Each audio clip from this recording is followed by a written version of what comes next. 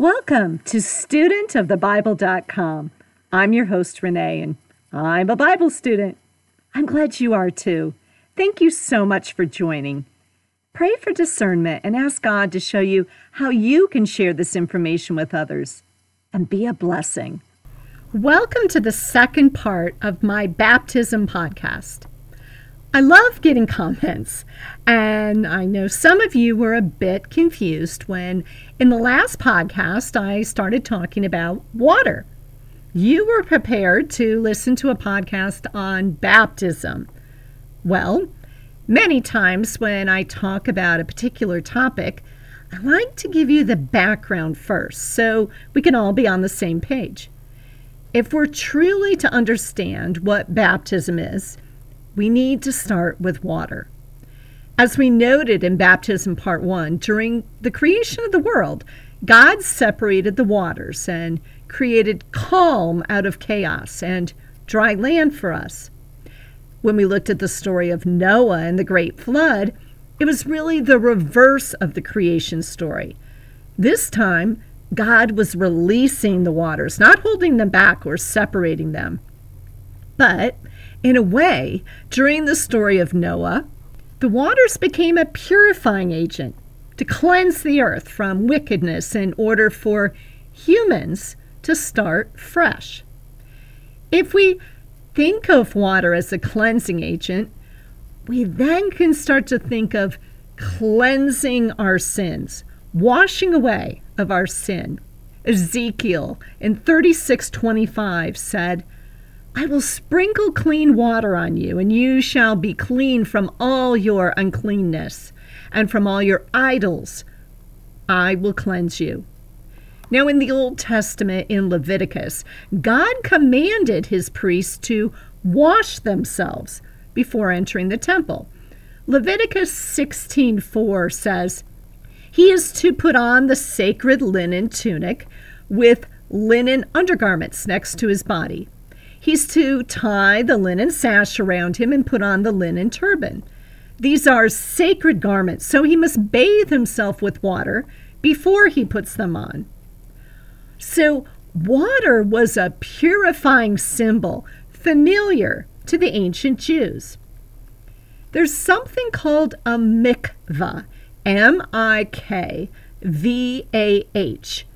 Now, in the Hebrew Bible, this was a gathering or collection of water.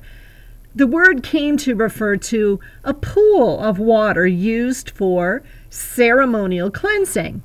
Someone who was ceremonially unclean or impure needed to have an immersion in a mikvah. A person would have to be ceremonially clean, for example, before entering the temple, like we just read.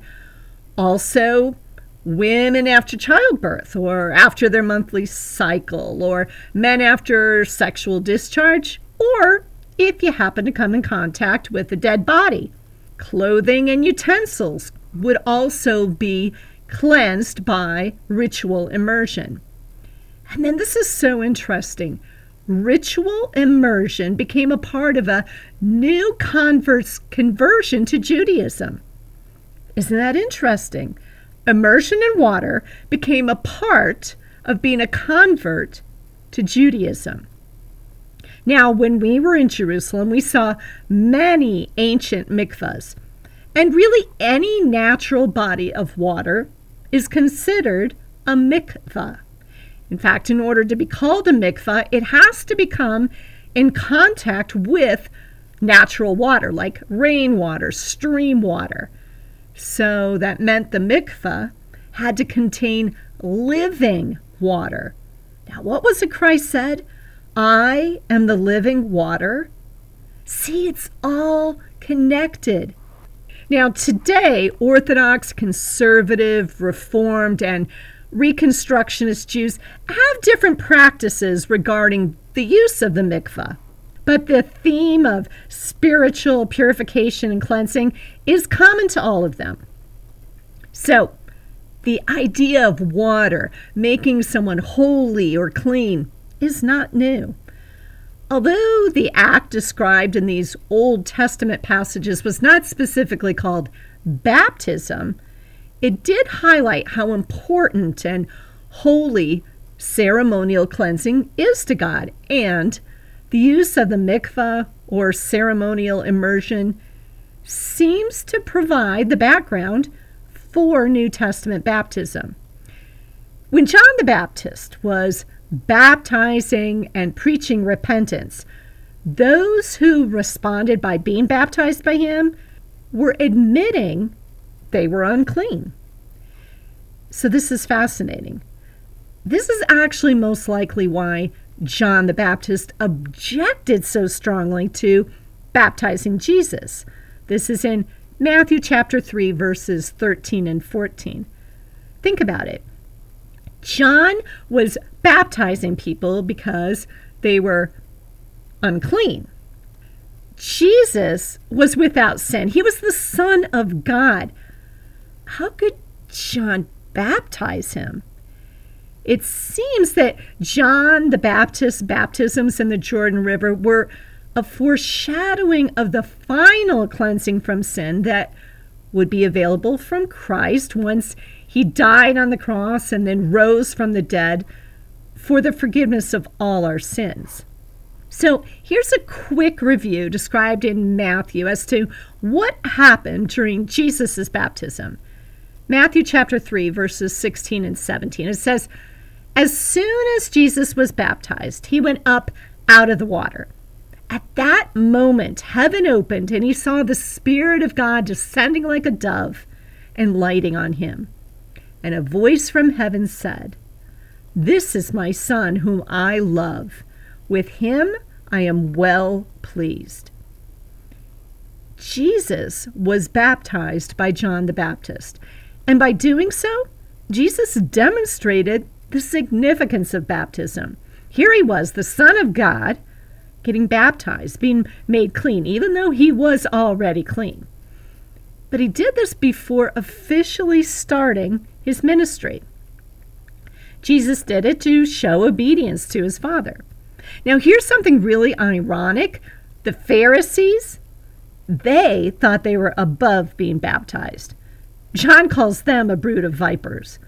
But Jesus got baptized. Now, in the New Testament, Paul talks about cleansing water. He talks about this in Ephesians chapter 5, verse 26, when he explains how husbands are to love their wives. Now, you've probably heard this verse before, but I want you to focus on the washing part. Husbands, love your wives just as Christ loved the church and gave himself up for her, to make her holy, cleansing her by the washing with water through the word, and to present her to himself as a radiant church without stain or wrinkle or any other blemish, but holy and blameless. Wow. Water here is tied to God's word. God's word. Washing her through the word to make her holy and blameless. Now, what Paul meant is that Christ's death sanctified and cleanses the church. His death and resurrection literally cleans us from our old self. Call it the old Adam. Christ cleans the church through the act of baptism. Now, this passage connects us to this Near East custom of preparing a bride for her husband by giving her a ceremonial bath. We as the church are given a ceremonial bath through baptism to prepare us for Christ, the groom. God's word, through water, cleanses us. So, how did baptism become a Christian practice? According to many theologians, it seems to have started with Peter. And his amazing Holy Spirit-filled speech on Pentecost. Peter was speaking, and he's reminding the crowds about who Jesus was and what he had done for them, and then, in turn, what they did to him by putting him to death on the cross. So the people are really moved by his speech, and they say, "What shall we do?" And this is recorded in Acts chapter 2, verses 38 through 39. And Peter responds, he says, "Repent and be baptized, every one of you, in the name of Jesus Christ for the forgiveness of your sins, and you will receive the gift of the Holy Spirit. The promise is for you and your children and for all who are far off, for all whom the Lord our God will call." Repent and be baptized. Now, this was such a powerful response that Peter gave to the people who really wanted to know what should their response be for who Christ is. Repent. Turn away from. So Peter was saying, turn away from your old life. Then be baptized. To be baptized means turn toward God. In essence, don't depend on yourself. Depend on Jesus to forgive your sins. I like how my NIV Study Bible explains this. It says, only God can save us. Baptism identifies us with Christ and with the community of believers. It's a condition of discipleship and a sign of faith. So therefore, those in the New Testament who did respond in repentance and baptism were basically admitting they were unacceptable to God and needed to be made clean. Paul in Romans chapter 6 in verses 3 and 4, he says, when we're baptized into his death, Jesus' death, and then raised to walk in newness of life. Now, what I love about this metaphor of death and resurrection is this idea of the dunking into the water is representing death, and then coming out of the water is like a resurrection. It's like being made new. I did a Lectio Divina on Jesus's baptism. What that means is it's just a way to read scripture where you read a passage like 3 different times, and you really ask God to reveal something to you in the passage.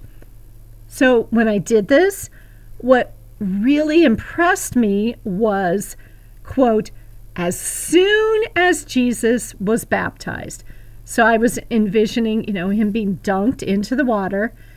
And then the passage said that after this, he came up out of the water. And at that moment, so I envision Jesus standing up out of the water, like being resurrected metaphorically.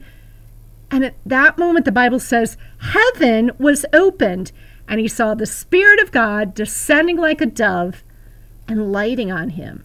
So when something is dunked or immersed in the water, it could symbolize cleaning, but it also symbolizes a death. So when I read this passage about Jesus' baptism, I was struck with the symbolism of Jesus dunking under the water, dying metaphorically, and then up out of the water. That's when the Holy Spirit came. It's like his resurrection. He came out of death into new life.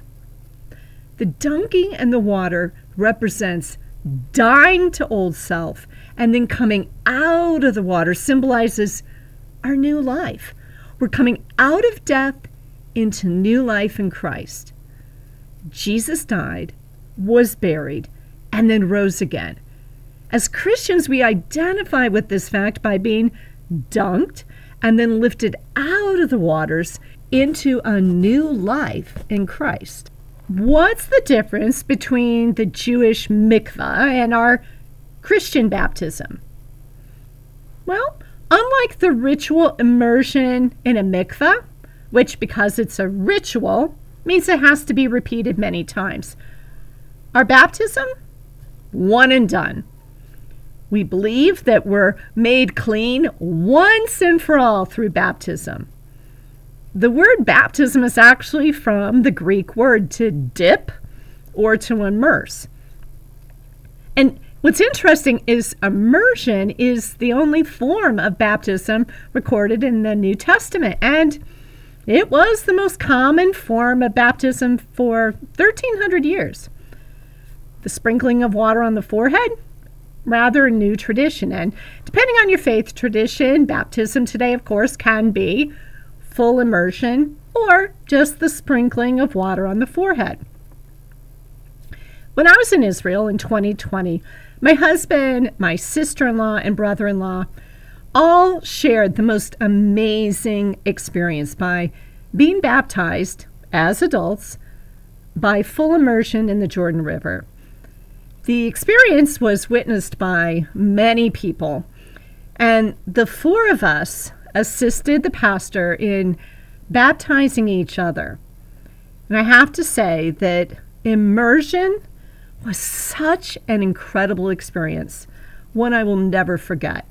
Now, not only was it incredibly meaningful to be baptized in the same body of water as Jesus, but I also have to say that there's something about being dunked in super cold water that really takes your breath away. And for a moment, you kind of think about death. And then you come out of it and you're gasping for air and you fill your lungs and you really do feel anew. For the first 400 years of the church, adult baptism was the norm. Constantine, for example, was baptized on his deathbed. Infant baptism really started with Augustine. He encouraged parents to get their children baptized to erase original sin. Now, the conundrum was there was supposed to be a personal hearing of the Word of God and acceptance of the gospel by faith during the baptism. And so the question was, can a baby do this? Also, some churches early on felt they were the one true church. So, if you received baptism in another church, they would require rebaptism. Now, even though that was happening 1,000 years ago, it still does happen today in some denominations. So let's just explore some of the different faith interpretations of the importance of baptism. Now, of course, this isn't an exhaustive exploration, but I want to point out just a few interesting differences. So the question I posed as I was doing my research was, is baptism required for salvation? So first, I looked at some Protestant non-denominational churches. And so I'm going to quote from a website that I have used many times. I think it's really an excellent source, and it's called gotquestions.org. This is how they responded to the question about whether baptism is essential for salvation. Quote, requiring anything in addition to faith in Jesus Christ for salvation is a works-based salvation. To add anything to the gospel is to say that Jesus' death on the cross was not sufficient to purchase our salvation. To say that baptism is necessary for salvation is to say we must add our own good works and obedience to Christ's death in order to make it sufficient for salvation. Jesus' death alone paid for our sin. They quote Romans 5:8 and 2 Corinthians chapter 5, verse 21.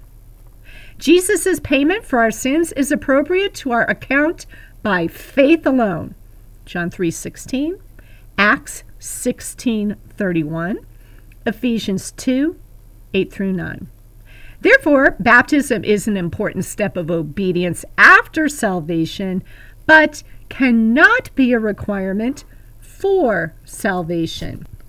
There are some verses that seem to indicate baptism is a requirement for salvation. However, Since the Bible so clearly tells us that salvation is received by faith alone, there must be a different interpretation of these verses. Scripture does not contradict Scripture. In Bible times, a person who converted from one religion to another was often baptized to identify conversion. Baptism was the means of making a decision public. Those who refused to be baptized were saying they truly did not believe. So, in the minds of the apostles and early disciples, the idea of an unbaptized believer was unheard of. When a person claimed to believe in Christ, yet was ashamed to proclaim his faith in public, it indicated he didn't have true faith. So I think that's interesting because this is their way of really explaining those Bible verses that seem to indicate you do need baptism. Let's take a look at the Catholic view on baptism.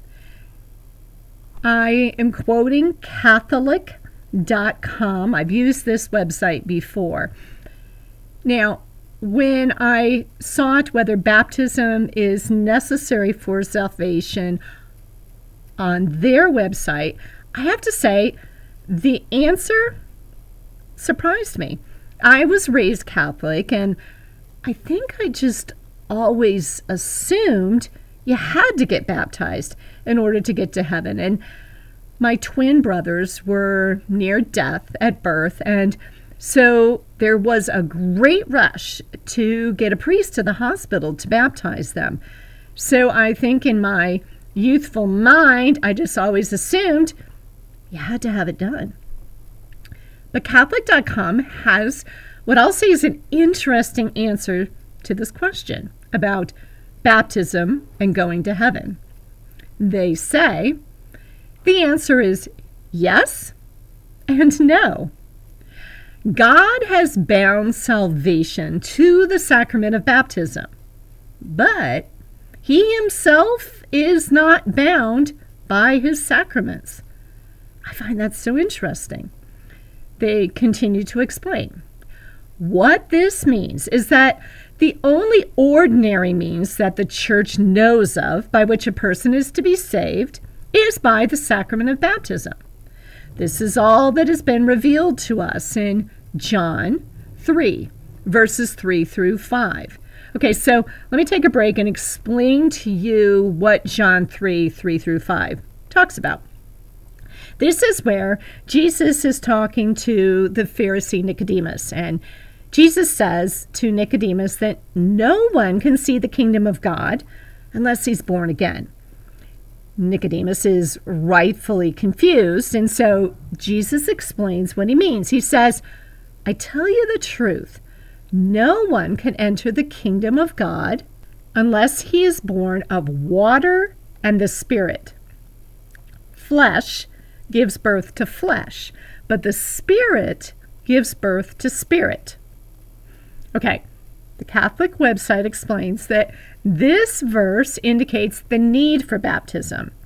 Now recall that there are Bible verses which many interpret to say baptism is required. And they say that those with whom this necessary means of salvation has been revealed are bound to use it. But, they explain, those who are not responsible for their ignorance of this revelation will not be held accountable. It then refers to the Catechism CCC 847, which says, this affirmation, the necessity to be baptized, is not aimed at those who, through no fault of their own, do not know Christ and his church.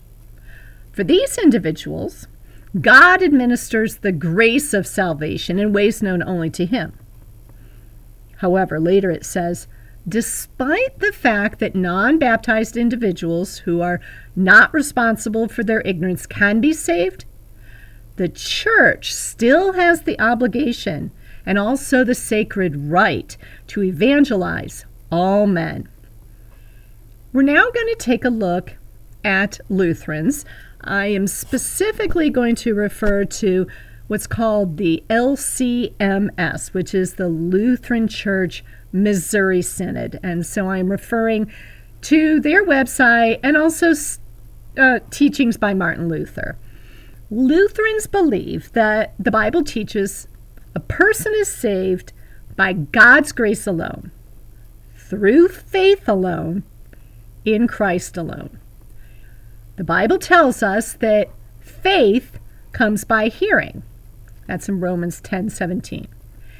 Jesus himself commands baptism and tells us baptism is water used together with the Word of God. That's Matthew 28:19 through 20. Because of this, the website says, we believe that baptism is one of the miraculous means of grace.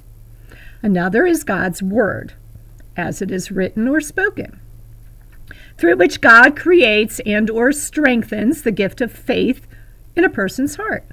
Lutherans believe in infant baptism because they believe the Bible says that infants can believe.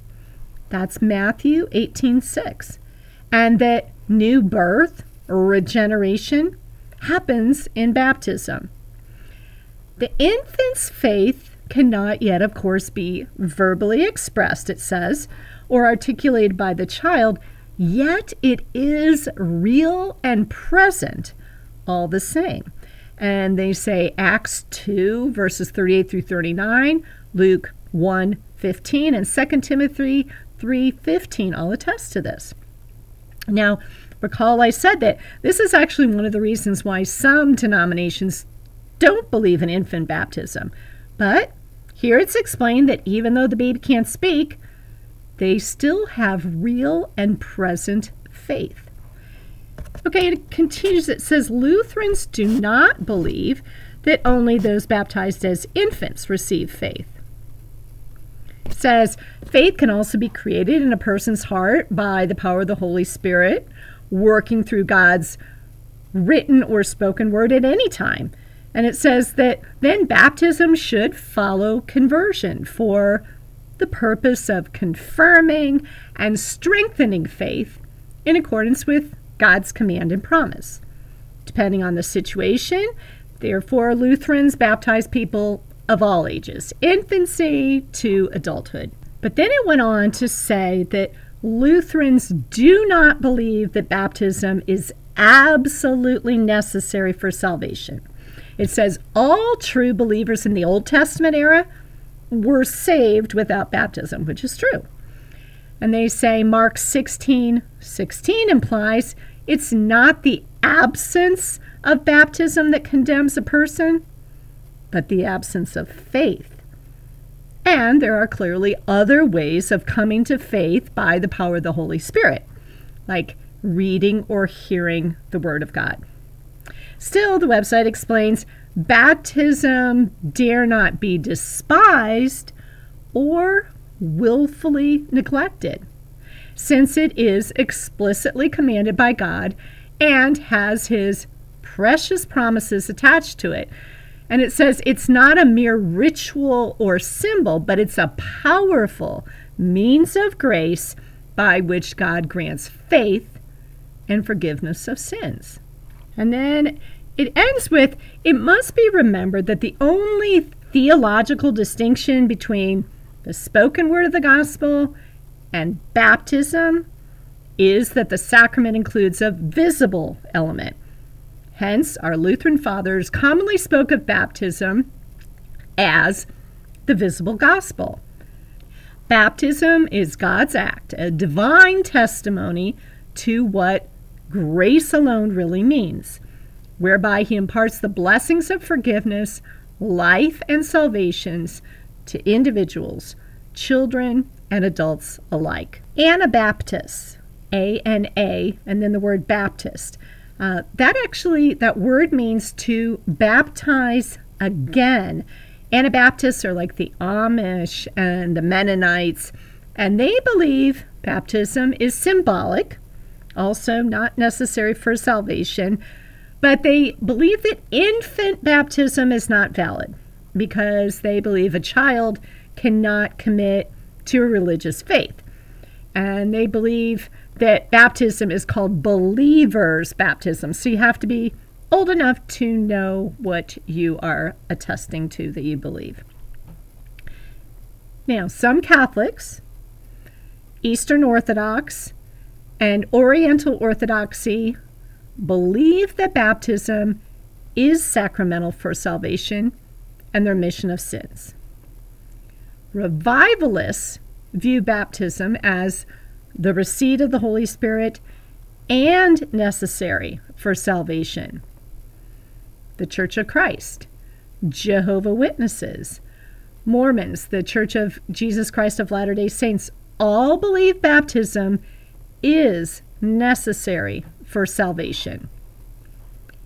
In summary, what I found so fascinating in preparing this podcast is that we're all over the place. There are many mainline faiths that tend to be leaning toward baptism's not essential for salvation. But there are still many that believe the Bible is clear that baptism is essential. Baptism's been a bit controversial for over 2,000 years. Not all churches agree on what it symbolizes, how it should be performed, or when it should be performed, baby or adult. Those who say it's necessary for salvation, they focus on verses like Mark 16:16. Whoever believes and is baptized will be saved, but whoever does not believe will be condemned. And the verse we discussed earlier, spoken by Peter in Acts 2:38, repent and be baptized, every one of you, in the name of Jesus Christ, for the forgiveness of your sins, and you will receive the gift of the Holy Spirit. And then we have Jesus and his great commission to his followers in Matthew 28:19. Go, therefore, and make disciples of all nations, baptizing them in the name of the Father and the Son and the Holy Spirit. But it appears that many faith communities focus on the truth in Ephesians chapter 2, verse 8.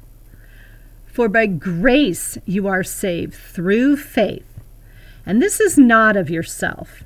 It is the gift of God, not by works, so that no one can boast.